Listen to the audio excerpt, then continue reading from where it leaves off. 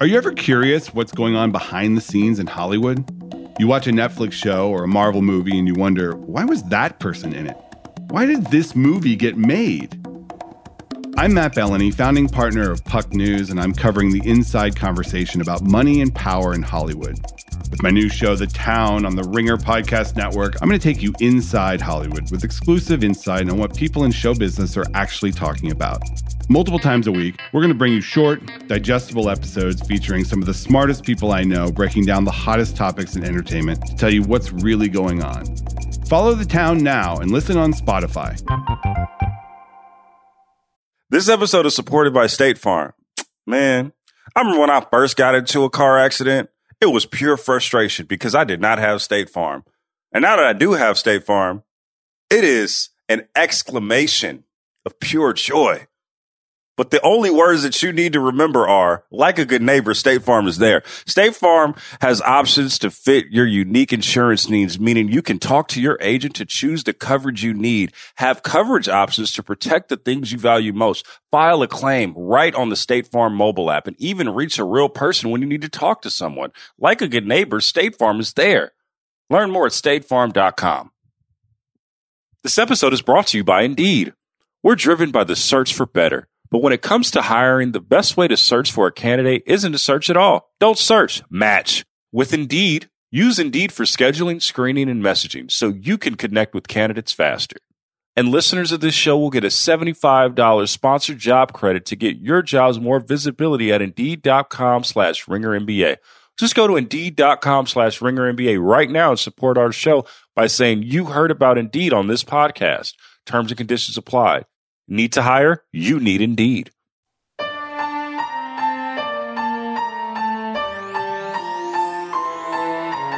Hello and welcome to the Ringer NBA show. My name is Chris Ryan. It's The Answer. I'm joined as always by Seerat. Sohi, what's up, Seerat? How's it going, Chris? Let's go to Memphis. Let's go. I'm excited. Let's go to Beale Street.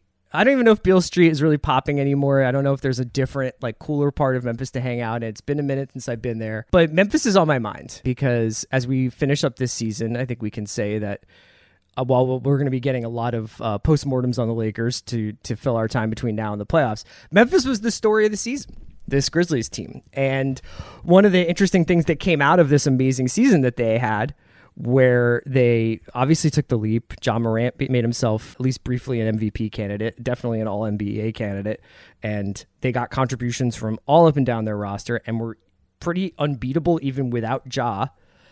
The thing that's come out of it is whether or not Memphis is somehow like an antidote to the super team paradigm of team building and the idea of going out, trying to find yourself 2 to 3 superstars to build your roster around. Is there another way? And I think small market teams have been searching for that other way and have been toying around with that other way for a while. But Memphis is among the first teams to really, truly hit on that. And so we wanted to talk a little bit today about whether or not Memphis is Memphis and you can't copy what they did, or whether or not Memphis should give hope to teams like Detroit or teams like Indiana or teams like Charlotte on how they could go about maybe getting out of the middle. So Seerat, thank you for joining me today on the Answer podcast to talk about Memphis. No problem. I'll be here every week.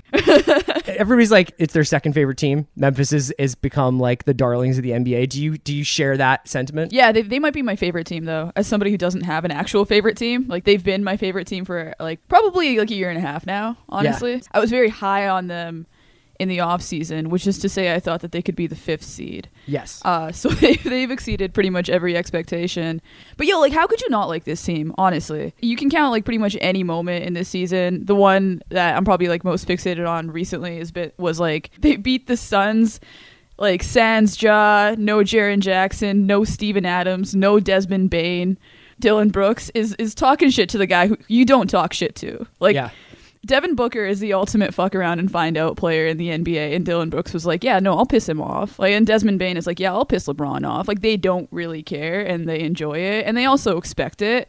They invite it. Tim McMahon did an article for ESPN on, their culture and everything, and Jaren Jackson was yeah, I think there comes a time in a lot of these games when teams and players just get pissed off, and we see it coming, and it is what it is, and it's fun, and we don't really let it impact us. And yeah, it's just, I don't know, they're really They're old school. They're the closest thing to a college team this league has. And Yeah. I mean that both in the Cinderella, everybody's fallen in love with St. Peter's way. And I also mean it in the badass Michigan UNLV swagger way. Where, Yeah. like there's a little bit of like, oh, nobody believes in Memphis. Nobody saw this coming. Yeah. And then they play like we're the 1 seed. You guys are in our house. Like we'll play the game we want to play. And, you mentioned the game recently where basically the entire team was out except for Dylan Brooks. And there was a guy who I'd never heard of before and haven't heard of since who had like a pretty sick dunk. And the bench reaction was like a high school game. Like you would think that they just won like the Catholic League title in a city somewhere in the States, like in a high school league, because it was just like pandemonium. It's pandemonium. And I think in a modern league where it can feel pretty staid and it's not uncommon to turn on a TV and it's the third quarter and no one in Miami is back at their seats yet. And nobody on the bench really like moves. And in a lot of ways, this season has been about what like kind of didn't work, whether it's the Lakers or the Nets or the Jazz or whoever, where it's like, it's too bad. Or even teams like the Bulls that were really like fun in the beginning and weren't able to sustain it because of injuries. Memphis has persevered throughout this entire thing and haven't really had, since the first 10 games or whatever, first 20 games, have not had a blip. They were like 10-10, and since then have gone absolutely nuts. Yeah, that player was, I'm going to learn how to pronounce his name. Maybe we'll all know his name by the end of the playoffs. Santi Almada out of Spain. He's got to be a rookie. I mean, he might have been waived by now. I have no idea. Yeah. But like these guys all like each other too. Like I really think that they take joy in each other's successes right now. Like every single time that Jaren Jackson doesn't get up for a pump fake or John Morant, somebody goes under a screen and he hits the three. Like that is something that they understand to be like a collective win for all of them. But yeah, I mean, 20-4 without him. They had some breaks in that as well. I agree with you. I went back through their season just like looking at their streaks here and there. Mm-hmm. And it's kind of nice to know the universe does work this way a little bit. But for all the bad luck some teams have had, Memphis, when they would get warm, they were able to get hot because they got to play crappy teams. Like they did go on like runs where it was like, Spurs, Rockets, like they would rack up some good like confidence building wins, I think, in some of those streaks. And then they would go off and beat real teams and sometimes beat real teams without Ja, obviously. But yeah, they caught some breaks. Yeah, they got injured Golden State. They just got they beat the Suns full strength, but they got the Sixers without Joel, Clippers without Paul George, a couple of those, Mavericks without Luka, but it's also Memphis without Ja, right? So they're dealing with the same deficit. I love the synergy between team and city, and they embody all of these sort of cliched things that just happen to be very true for them, like the blue collar city's relationship with its chippy defensive minded team that doesn't care what you think about them. And I think like the thing that makes them really fun is the fact that all that stuff is actually genuine, and also there's ways to want to prove people wrong, right? Like we've seen this type of team come out before, like they've been compared to the Hawks, and the Hawks kind of felt like they had a bit of an inferiority complex. Sure. But with the Grizzlies, it's a little bit different. I almost feel like they have a lot of players who, I mean, we know Ja's story, went to Murray State. Like, I think every single feature about him has somehow referenced that he grew up around a lot of, like, blue chip teams. Yeah. Like, just, a stone's throw away from Kentucky. Like, growing up in South Carolina and, North Carolina basketball dominates and everything. But I think that they have a lot of players on the team that grew up in those circumstances and were in those circumstances long enough to actually understand that the hype machine isn't really that indicative of how good you are as an individual. And they want to be recognized for sure. But I also it's just a subtle psychological difference that I think can prevent a team like Memphis from letting that seep into the locker room too much. Does that make sense? Of course, yeah. I mean, look, I think that there's alternate timeline Memphises that are out there in the multiverse where they're a 30-win team that relies too heavily on Ja and Jaren Jackson hasn't worked out. Or they're a 42-win team and guys like Desmond Bane and Dylan Brooks are like, we're not really good enough for me not to be getting more opportunities. You know what I mean? And you know, like we may meet that Memphis team in a couple of years when everybody needs to get paid and you have to make decisions about whether or not the 7th or 8th or 9th guy on this team should be making $10 million or not. And even if that player might go earn that contract somewhere else, they're going to have to make some decisions eventually. But this Memphis team kind of got high on their own confidence, like their own sensory awareness of how good they could be has done nothing but power them up rather than create any kind of frailty. Like there are a lot of teams out there that crumple under new expectations or a new spotlight. And in some ways, like I wonder whether the Memphis of it, like being not a major market, Verno had a lot of fun at the expense of ESPN spending the day in Memphis to do like Memphis Day for their coverage. And they were using like pictures of a background of Memphis from like 20 years ago and the skyline didn't even look that way. And they're talking about Elvis and all this stuff. And I wonder whether or not just being outside of the spotlight for some of this developmental period helped. And now we come to the playoffs and it's really their coming out party. Yeah. Ultimately for them, maybe just isn't about other people, right? Like that's when the expectations can get to you. And for them, everything just seems so internal. Yeah, I don't know. It's really interesting. I feel like they really enjoy the fact that nobody believes in them. They expect it. We can get into the team building side of this because I think that actually really informs what, you know, this culture that's kind of like somewhat organically, but also very much intentionally kind of propped up here. It's hard to imagine that this isn't like an algorithm working out. Like, you know, obviously we can get into like how like Robert Parra, the owner, and the money that he's put into the team, the money that he may have to spend on the team down the line. There was a really interesting Brian Windhorst article about that, how rich he is and whether or not he'll pay the tax if it comes time to break off money for Bain and for Brooks and for other guys on the team. But I almost feel like these guys benefited from other teams' poor fortune in a lot of ways. Like if Utah had worked out this year, if the Lakers had worked out this year, if Lillard had stayed healthy this year and the Trailblazers were able to put something together with Powell and McCollum and him and like be better than what they were, which was an abomination. If Zion had been healthy and the Pelicans had been good, a couple of these like elements that kind of like cleared out a little bit of space for a team like Memphis to make the kind of jump that the Suns did out of the bubble with Chris Paul, you know, like the following season. I think that they really benefited from circumstances, but the genius of the team was like seizing that moment and recognizing that opportunity and putting themselves in that position. Yeah. I don't think they thought they were going to be this good this year. It's hard to imagine. I mean, like they have a, 692 winning percentage in the last 3 years when Morant's been on the team. Since they've drafted Morant, they have gotten like steadily better each season. You know, obviously a bubble season, but like they've gotten steadily better. This is a huge leap though from this season to last season. Yeah, and they all have, right? They all have. And this is where the team building part is really interesting because I think that there's like this idea in drafting, like the conventional wisdom of drafting guys that are a little bit older or that didn't rank highly in high school is that, you know, they've worked really hard, but that also puts a cap on their ceiling because they might have gotten like the most that they can out of it, right? I think that's part of the reason that a guy like Desmond Bain, who by the way played for the TCU Horned Frogs, the Horned Frogs, you guys.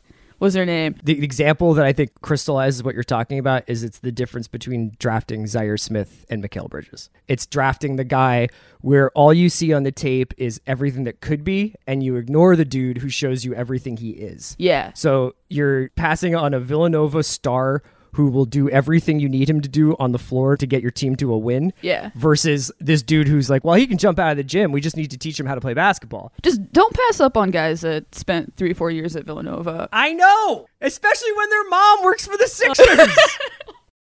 And then check the other guy's allergies. Like that is his basic stuff. Do you have any allergies I should know about before we go forward? Like, it's just like, it's so maddening. Sixers have like some athletic problems, some shooting problems, some defense problems on the perimeter. I wonder who could have solved that. Sorry. It would have been perfect. Yeah. It's okay. Get it out. It's just like, oh no, Matisse Thybulle can't go to Toronto. Like, it's like, do you think that was what was the difference last night for the Sixers Raptors games? No. Oh man. It's all right. It's okay, Chris. It's okay. You were saying locating the type of player you draft. Yeah. So Desmond Bain did 4 years in college. Xavier Tillman did 4 years in college, in which he lost weight every single year, got a little bit better every single year, like went to the Draymond Green school of learning how to screen, kind of like Bridges. Like it's Villanova and Michigan State are two schools that I think that do a really good job of teaching the fundamentals of the game. Mm-hmm. And ironically, actually, this is something that so when after the Warriors lost to the Grizzlies the last time, I think this was late March, Iguodala had a press conference after. This was the same night that Dylan Brooks was talking about how when Iguodala got traded to the Grizzlies, he didn't want to dress for the team. He was waiting for a way out to a contender. Dylan Brooks now is like, well, we saw the vision, he didn't. That same night, Iguodala being asked about his own team, helping the young guys in his own team, he gets into this conversation with the reporters about the differences between how players used to be and how they are now. Mm-hmm. And he was self-conscious about it. It felt like he was like, I don't really want to be an old head about it, but I feel like my job is to reinforce the fundamentals and the true essence of the game. He kind of made a reference to the top level talent is amazing, but the bottom is getting lower. Yeah. And as gatekeepers of the game, we have to make sure that we help sustain it and we pass down the right things. And he compared the modern NBA to a pickup game where, guys just don't really know the tendencies of their opponent. The defense can have effort, but it doesn't necessarily, it's just really easy to take advantage of, and players don't necessarily care about getting scored on. Yeah. And he talks about the art of the game, and I was watching this, and I was like, he's not gonna say it, and he's not even thinking it, but man, that is exactly what the Grizzlies are. Sure. That is exactly what the Grizzlies are. They have young players that spent a lot of time in college, or you have a guy like Jaren Jackson who, has a dad who's in the NBA, a mom who's also a basketball player, and went to at high school, and then went to Michigan State, I think, looking to toughen up a little bit, was very intentional about his development. They're seamless communicating on defense. They're really smart. They are much smarter than your average young NBA team. So I think that there's, I wonder if there's while there are a lot of vets that they're playing that are getting pissed off playing them and pissed off about the things that the Grizzlies are saying, I wonder if there's also a kind of a begrudging respect that is developed as well. There's that Moneyball line where it's we'll be card counters at the casino, and it's the Grizzlies market inefficiency is giving a shit. And I think that there's a world in which Brandon Clark, for instance, gets drafted by the Wizards or the Rockets or something post Harden, and plays a couple of years in the NBA, and then towards the end of his rookie deal is on a bad team and tries to get to a place where he's a 20-10 guy or an 18-9 guy or something, and gets a nice healthy second contract somewhere, maybe not culturally a fit, maybe not going in the right direction, but whatever, it's a second deal. Kudos to all these guys who are beneath that Ja, Bane, Jackson, Brooks tier, who are this might not translate to raw stats to get me my second deal or to get me like stability going forward, but they're basically betting on making a deep playoff run and being on national television and having everybody be like, wait, who's Xavier Tillman? Who is this guy's awesome? Mm-hmm. And that being their path to their future. Mm-hmm. And in the meantime, they might go to the finals, in the meantime, they are seizing this now thing. And that's kind of where I wanted to start asking you a little bit about what ripple effects this team could have and what the wider NBA could kind of learn from it. Because as a Sixers fan and as a person who lived through the process and this idea that everything comes along slowly and you draft these superstars and then you start to assemble talent. And then as Hinkie led to Colangelo, led to Morey, you kind of saw it become a little bit more what we need is stars. Mm-hmm. And we'll do anything for these stars. And that's how you wind up with Harden. Yeah. But I don't know if Memphis is going to do that. You know what I mean? I think that there was some chatter in January about if anybody's going to make a deal for Beal, Memphis should do it, because Memphis has all of these picks and they have all of these guys who are pretty useful that they could fill out salary with. They don't maybe have the giant contract that could go 1-for-1 with a Beal, but they could get close to there by trading a bunch of filler with their picks. Yeah.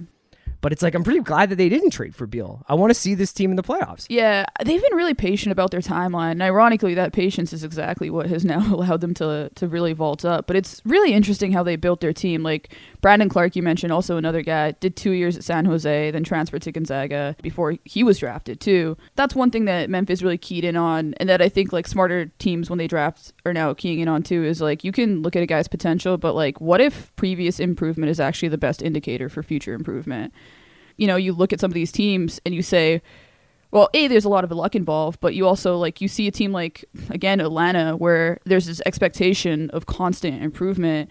And that, I think, is sometimes where you get lost in team building, is just the assumption that things are always going to go up. And that wasn't necessarily going to happen in Memphis. Like, before we really get into it, let's get one thing out of the way about luck as well. The Grizzlies could have drafted Trae Young instead of Jaren Jackson. And if they draft Trae Young instead of Jaren Jackson, they never draft Ja Morant. And I'm not saying it's a bad thing to have Trae Young, but I think that then you are looking at a very different team with a very different identity, and we don't really know what it is. Could still be great, but could be very different. So, like, they hit on Ja, they hit on Jaren. Those guys are great culture fits. They're complements to each other. They're complementary players. It's like I watched Sixers Pistons the other week and was pretty intrigued by that Pistons team. I've tried to check them out a little bit more, even as they are trying to get better odds for the lottery. And I was thinking a lot about who goes with Cade. Because on one hand, you're Detroit and you haven't been good in a while, and maybe you just get the best guy you possibly can with the pick you have, even if it seems duplicative with some of the things that Cade does, although Cade's a pretty unique player.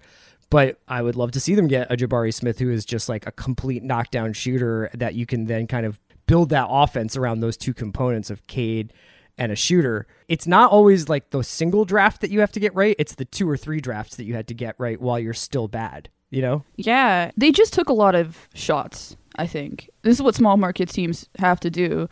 They maximized on the guys that they were gonna lose. So I went through the Gasol trade and the Conley trade. I kind of just wanted to figure out how they put their rotation together, essentially. So let's get into it a little bit. And incidentally, can we just say, very few teams handle a changing of a face of the franchise this well. Yeah, I feel like Conley and Gasol will both have their numbers retired by Memphis, and will be remembered as Grizzlies when they are done, even though Gasol won a title with Toronto and Conley's been on Utah for a couple of years. For sure. So Gasol they have for the first year of Jaren Jackson.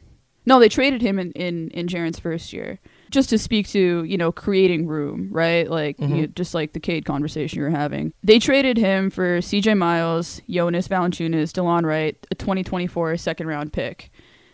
The DeLon Wright trade that happens after that, they use those guys in rotation, but then they get Brandon Boston Jr., who then they put into the Jonas Valanciunas swap for Steven Adams, right? And that also gets him Zaire Williams. So they are still benefiting from that right now. But the big one is really like the Mike Conley trade. Like they trade Mike Conley for Grayson Allen, Jay Crowder, Darius Baisley, Kyle Korver, and a 2020 first round pick. Baisley and a second rounder turn into Brandon Clark.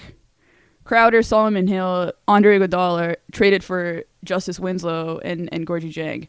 Winslow could have actually really hit for them, but he gets hurt before the first game of the bubble. I can't talk about Winslow. I've always loved his game, and it bums me out. It really sucks. The first press conference that he had in the bubble, he was so hyped. Like, he was so excited. And then I think 2 days later we find out that he's going to be out. That was brutal.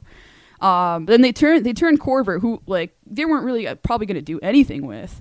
They turned Korver and Javon Carter into the Josh Jackson deal with the Suns. Yeah. Trying to do a second draft thing with Josh Jackson. That doesn't work out, but it gets them DeAnthony Melton in a second round pick and a 2022 second round pick, which they then use to trade for Xavier Tillman. And then they get Desmond Bane trading 2 second round picks for the Celtics 30th pick. I think that was actually his son's pick. But basically you've got, Conley turns into Clark, Melton, and Tillman, and Gasol turns into Steven Adams and Zaire Williams. Dylan Brooks is a pre-Kleiman guy. Funny enough, he was, I think on draft night, traded for DeAnthony Melton. Yeah. Just a second round swap. And then they get Conchar, was undrafted in 2019. Kyle Anderson and Tyus Jones sign as free agents for less than $10 million a year each. And now, this is the Grizzlies, right? Outside of they hit on Ja and Jaren, but the rest of the rotation is just, man, it's no crumbs. Yeah. There's no crumbs in this at all. There's a couple things that just didn't hit, and I think it was really interesting to go through the players that they tried on that didn't work out, because I think we have this conception of small market teams can't fail. They can't get anything wrong. I don't think that's necessarily true. I think you just have to keep kind of trying. And the Grizzlies have always been there at the opportune moments. Getting Andre Iguodala was an opportune moment. It's seeing that the Warriors are going to need to make space at that moment. I think it was when KD was going to the Nets and they wanted to get Russell back. That's just seeing things. That's just being active. That's being in the conversation. they're always in it. They made like 40 deals for like Patrick Beverley and Eric Bledsoe this summer that were like centered around it. That nothing really came out of them. But that, to me, has kind of been like, I guess, like the closest thing to a strategy for them. You could have this conversation where it's like, is all of this stuff window dressing around the fact that they drafted a guy number 2 who is playing like a number 1 pick? You know, they got Ja Morant, and Ja Morant is having a better career than Zion Williamson. What if they got the first pick in that draft, right? I mean, they would definitely have taken Zion. You had to take him that year, but... You had to, but it's interesting. I think, like, I remember talking to somebody on the Pelicans that year, and this was before Ja's rookie year and before Zion's injury. Like, it was a conversation. Sure. It was a conversation because of Zion's health and because of who Ja was. Yeah, because I think that people saw that sneaker explode, and they were like, this could go poorly. And I think you could reasonably look at Ja and be like, he plays with that Westbrookian abandon, and there's going to be a time where he comes down on his back or he comes down on his knee and it doesn't look great, you know? And the thing is that they've missed him a lot this season. Like, he's only played, 56 games, 57 games or something like that? Like, they have experienced life without Ja. This is not a one-man show. This is not like an elite player bringing a bunch of like savvy role players along with him. Like, there's like plenty of evidence to suggest that this team is just as good without Ja as they are with him. Now, I think when you get into a playoff situation and you need, the defenses are more intense and you need that elite talent to create baskets for themselves and others, like Ja is going to be indispensable, and his health is going to pretty much determine how far they can go in the playoffs. But geez, like, this is not a one-man show. You know, and this is not a matter of Steph elevating a bunch of guys around him or something like that. This is like what would happen if Steph missed a third of the season and the Warriors just kept cruising, you know? Yeah. If this was a team without Ja, they would be exactly like the original Grit and Grind Grizzlies, right? Where you'd be saying like, man, you could really use a guy like Ja. This episode is supported by State Farm. Man, I remember when I first got into a car accident, it was pure frustration because I did not have State Farm. And now that I do have State Farm, it is an exclamation of pure joy. But the only words that you need to remember are, like a good neighbor, State Farm is there. State Farm has options to fit your unique insurance needs, meaning you can talk to your agent to choose the coverage you need, have coverage options to protect the things you value most, file a claim right on the State Farm mobile app, and even reach a real person when you need to talk to someone. Like a good neighbor, State Farm is there. Learn more at statefarm.com. This episode is brought to you by Arby's. It's 3 p.m. and dinner is still hours to come. Maybe lunch didn't quite hit the spot. That's where the new 2 for $5 chicken wraps from Arby's come in. Available in ranch, barbecue, and honey mustard. They're perfect for the afternoon snack attack or as an add-on to your meal. Arby's 2 for $5 chicken wraps are here for a limited time at participating locations. Visit an Arby's near you or order ahead on the Arby's app. This episode is brought to you by Visible Wireless. Want a wireless provider that always brings its A game? Switch to Visible, the wireless company that makes wireless visible. Get a one-line plan with unlimited 5G data powered by Verizon as low as $25 a month, every month, taxes and fees included. And as if that wasn't already a huge win, you could use promo code RINGER20 to receive $20 off your first month, just for listening to us talk about basketball. Not bad, right? You don't need more than one line of wireless to save. Just switch to Visible at visible.com and use promo code RINGER20 for data management practices and additional terms. Visit visible.com. The Visible monthly rate is $25 per month. I look around at some of the other teams that are in various stages of their rebuilding project. For instance, like the Rockets, which have been kind of like a way station for bad contracts, and also have like, you know, they have Wall in the books. They still have Eric Gordon, Christian Wood, who's kind of like a stats guy, but like I don't know is necessarily like a winning player per se. And then you've got Jalen Green who can clearly get 32 a night if you give him the opportunity to do it.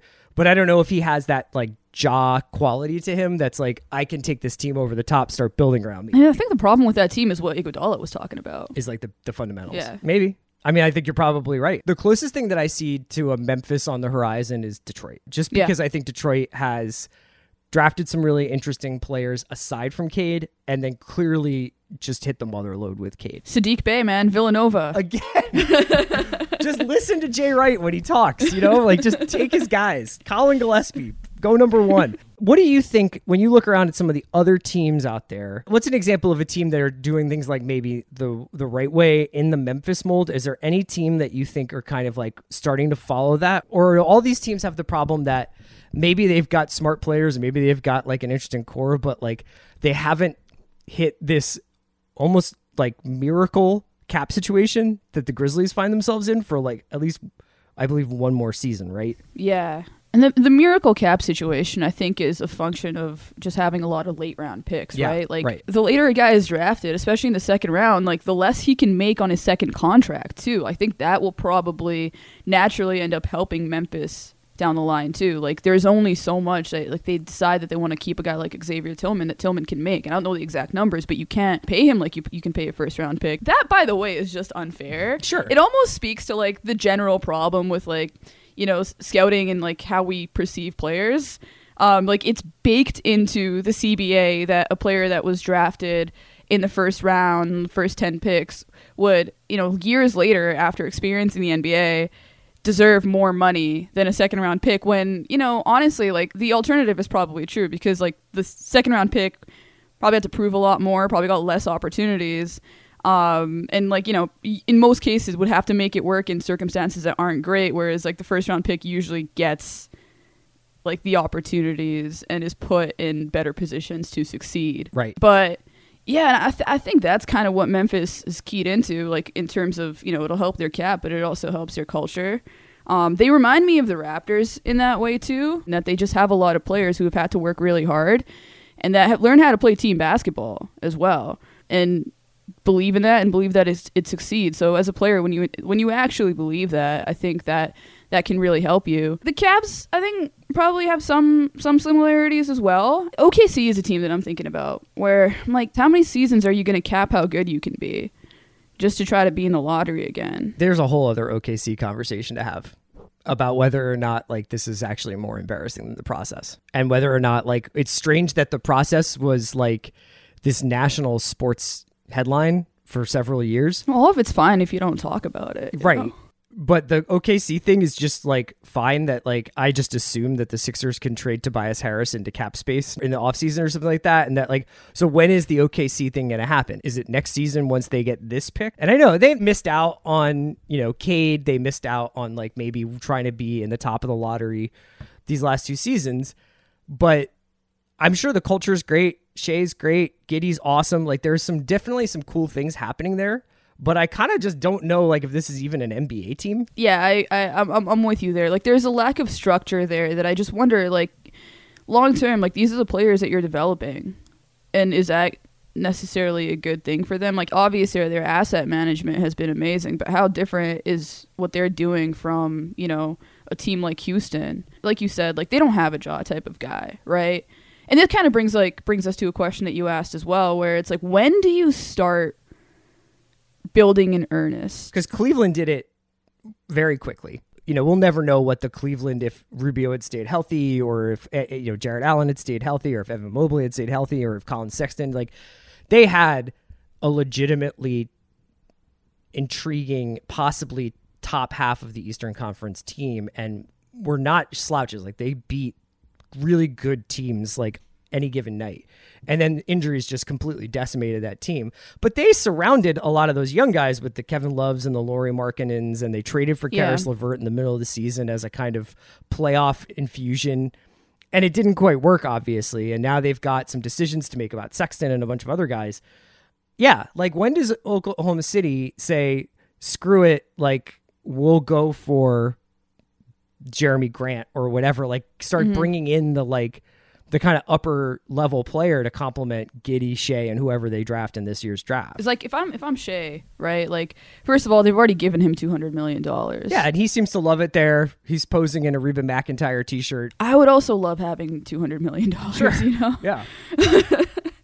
No, for sure. And I mean, he does seem to love it. But, you know, he's going to be out for the rest of the season. He, like, you know, he hurt his ankle, and now, like, that's good enough for, like, I'm not going to pretend I know the actual particulars of his injury, but, like, you know, in a team like OKC, that's now good enough for him to be out for the rest of the season as opposed to playing games. But, you know, if you look at the 10 games before that, like, he's averaging almost like 30 points a game, and they only won one of those games. He's arrived, but, like, there is also just, like, a lack of guys around him. Like, they have a lot of young players. Yeah. And they have a lot of players with potential. We keep saying they're going to be really fun. When is that going to happen, I guess? Maybe this is the offseason where they do try to surround, you know, like, I think now they have enough. If they do Shea and Giddey, and then they bring in another pick, so let's say they get Chet Jabari, one of the top picks, and then they could trade for Tobias Harris and just have Tobias Harris be a contributing NBA player on that team. I think that would be fine. Like that, you could have a pro like Tobias on the squad. Doesn't You're manifesting, bro? No, but it doesn't have to be another Horford or Kemba rental. Like where you're just like, hey, we'll set you up with a good situation next. Yeah, like isn't the situation of Chris Paul helping you get to the playoffs better for your player development long term anyways? The Suns would say it's worth it. Yeah. Yeah. So Memphis is currently they're the 2nd seed, correct? Yeah. And so they will play one of the play-in teams coming out of that rigmarole. Let's say they get through that second round. I will say, I think they'll get through it, but if they get the Wolves, that's going to be a really interesting series. I think they can beat the Wolves. I guess maybe I'm also not as convinced about Minnesota as some other people are, but they come out, they play the 7th seed, they do that, and then they'll play the 3-6 seed, which could be the Warriors or the Nuggets if the season ended today. So let's say they lose to the Warriors in the second round. A, would you consider this season a success? And B, would you go into the Beal market? Would you go into the superstar player market? Would you go and try and find a big-time star to put next to all these guys, even if it meant saying goodbye to some of the hometown heroes that you have? Yeah, losing to the Warriors is nothing to be ashamed of, you know? Yeah, but they don't have room for all the picks that they have. Like, they should probably get off some of them. You know, if you ask me in the offseason, is that success? I would say yes. But I think that's actually going to be really the biggest test for them. Like, up until now, they have looked at every single part of their success as almost separate from their decision making. Like, they've been really patient. Like you said, they didn't get into the Beal market. And I don't really think that they ever had much of an intention to, unless, you know, something really obvious popped up in front of them. Like, they've just wanted to see how this thing goes for a while. And then I think, like, it's just a question of, like, your internal mettle there of, like, are you, now that, you know, you've hypothetically arrived and you've lost on this big stage, which, by the way, a Warriors Grizzlies series, I'm not necessarily giving it to the Warriors. Like, they showed that they can really frustrate the hell out of the Warriors. Like, this is the exact type of team that the Warriors hated playing in their championship years, and it's the same type of team that they hate playing now. Like, it's like the grit and grind Grizzlies, except there's no Tony Allen for you to try to take out of the game, and you know, John Morant is just going to be a much better scorer and an impossible quandary for your defense in a way that team never presented. So that series, I think, would be very real.